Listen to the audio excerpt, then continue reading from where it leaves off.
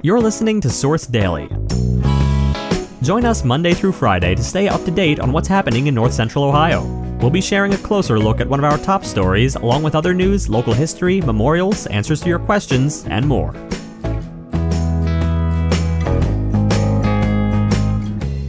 Today, improvements are underway at Mohican River Scenic Valley. And later, Crestviews' Addison Raymer excels in his new position. Before we begin, a quick message from our sponsors. Is there a charity in Richland County that's near and dear to your heart? Now's the chance to show your support. Join Richland Gives, an online event that gives you the opportunity to contribute to 119 local causes. From animals to education, health services to historical societies, you're sure to find a charity that connects to you. Donations accepted now through November 29th. Join the cause and make a difference. Donate at richlandgives.org. Now our feature story. Before September, the Wally Road Bridge, a few miles south of Loudonville, was limited to one lane and had a weight limit of 10,000 pounds. That's a weight limit that most passenger cars can abide by, but semi-trucks and school buses often weigh much more than 10,000 pounds. And Holmes County engineer Christopher Young said the bridge was in bad shape. So in September, construction crews demolished the bridge and began work on a new $9.5 million Spellacy covered bridge funded by state and federal grants. 3 months later, the old bridge is no more, and foundations for the new bridge have been laid. The bridge will be closed until at least September of 2023. In the meantime, construction crews will try to minimize disruptions to the river traffic that flows through the site. They'll also use flaggers to deter kayaks and canoes when construction is underway. The new covered bridge isn't the only improvement coming to the Mohican River. Organizers of the Mohican Greenway Corridor project, which aims to revitalize the river's infrastructure, are gearing up for Phase 1 of their improvements to the Mohican Valley Trail. The plan is to install a trail running north from the new covered bridge to the Ashland and Holmes County line. The Mohican Greenway Corridor project started 3 years ago when county engineers from Ashland, Holmes, and Knox came together to fix up the Mohican River Valley. Ashland County engineer Edward Meixner said it's a multifaceted project to widen roads, provide public access to canoes, provide internet access, and many other things other than road improvements. Bidding for the trail project will be early next year, and construction will be completed in summer of 2023. To stay up to date on how the projects are going, check in with us at richlandsource.com. Next, some local history. Did you know that in addition to Richland County, Ohio, there are 5 other Richland counties across the United States? Today, we'll be taking a look at one of them, Richland County, Illinois. Located in the southeastern part of the state and founded in 1841, the county had a population of just over 16,000 people.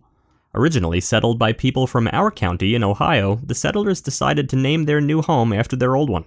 Most of the county live in the town of Olney, which was officially incorporated as a village in 1851. During World War II, the county sent more than 1,000 citizens and 4 generals to serve in the war. Before we continue, we'd like to take a moment to thank our sponsors at the Area Agency on Aging. Their Home Energy Assistance Program, HEAP, is a federally funded program that provides eligible Ohioans assistance with their home energy bills. This one-time benefit is applied directly to the customer's utility bill or bulk fuel bill. For more information about HEAP, contact the Area Agency on Aging at 1-800-860-5799. You can also visit aaa5ohio.org and search for HEAP. Next, the only thing that slowed down Addison Raymer all season was an injury. Raymer, the area offensive player of the year, was hampered by nagging injuries during the second half of the season. Still, he managed to rush for 1,395 yards and 20 touchdowns on 196 carries, earning a spot on the Division VI All-Ohio First Team. Not bad for a former receiver. The 5'11", 175-pound senior was Crestview's leading pass catcher last fall before transitioning to running back in the offseason. He took over for the graduated Connor Morse.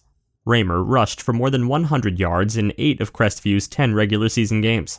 The Cougars were undefeated in the regular season for a second straight year and reached the Division VI Region 22 semifinals before falling to Columbia. Finally, we'd like to take a moment to remember Gary Nicholas. Gary was born in Mansfield in 1948.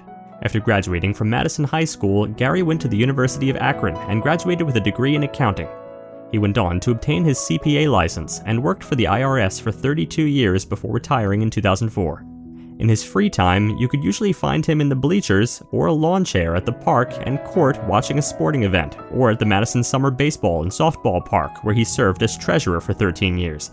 He was also a member and frequent visitor of the Grace Street VFW, Sons of Herman and Moose. Gary was a great guy with a dry sense of humor, especially with his close friends. He cherished the gift of friendship, and his door was always open for friends to come and have a cold beer. He loved the outdoors, especially anything to do with a beach. Once retired, he and his wife Connie loved to travel, especially to their two favorite destinations, Cape Cod and Charleston. The special memories and moments of laughter shared with Gary will live forever in the hearts of those he loved most. His witty sense of humor and love for his family and friends will never be forgotten. He had a great influence on his family, and his spirit will live on through them. Gary is survived by his wife of 53 years, Connie, who he met in the 1st grade, sons, grandchildren, and brother. Thank you for taking a moment to celebrate and remember his life. You can submit an obituary for free on Richland Source. To learn more, click the link in our show notes or visit richlandsource.com/obituaries/submit.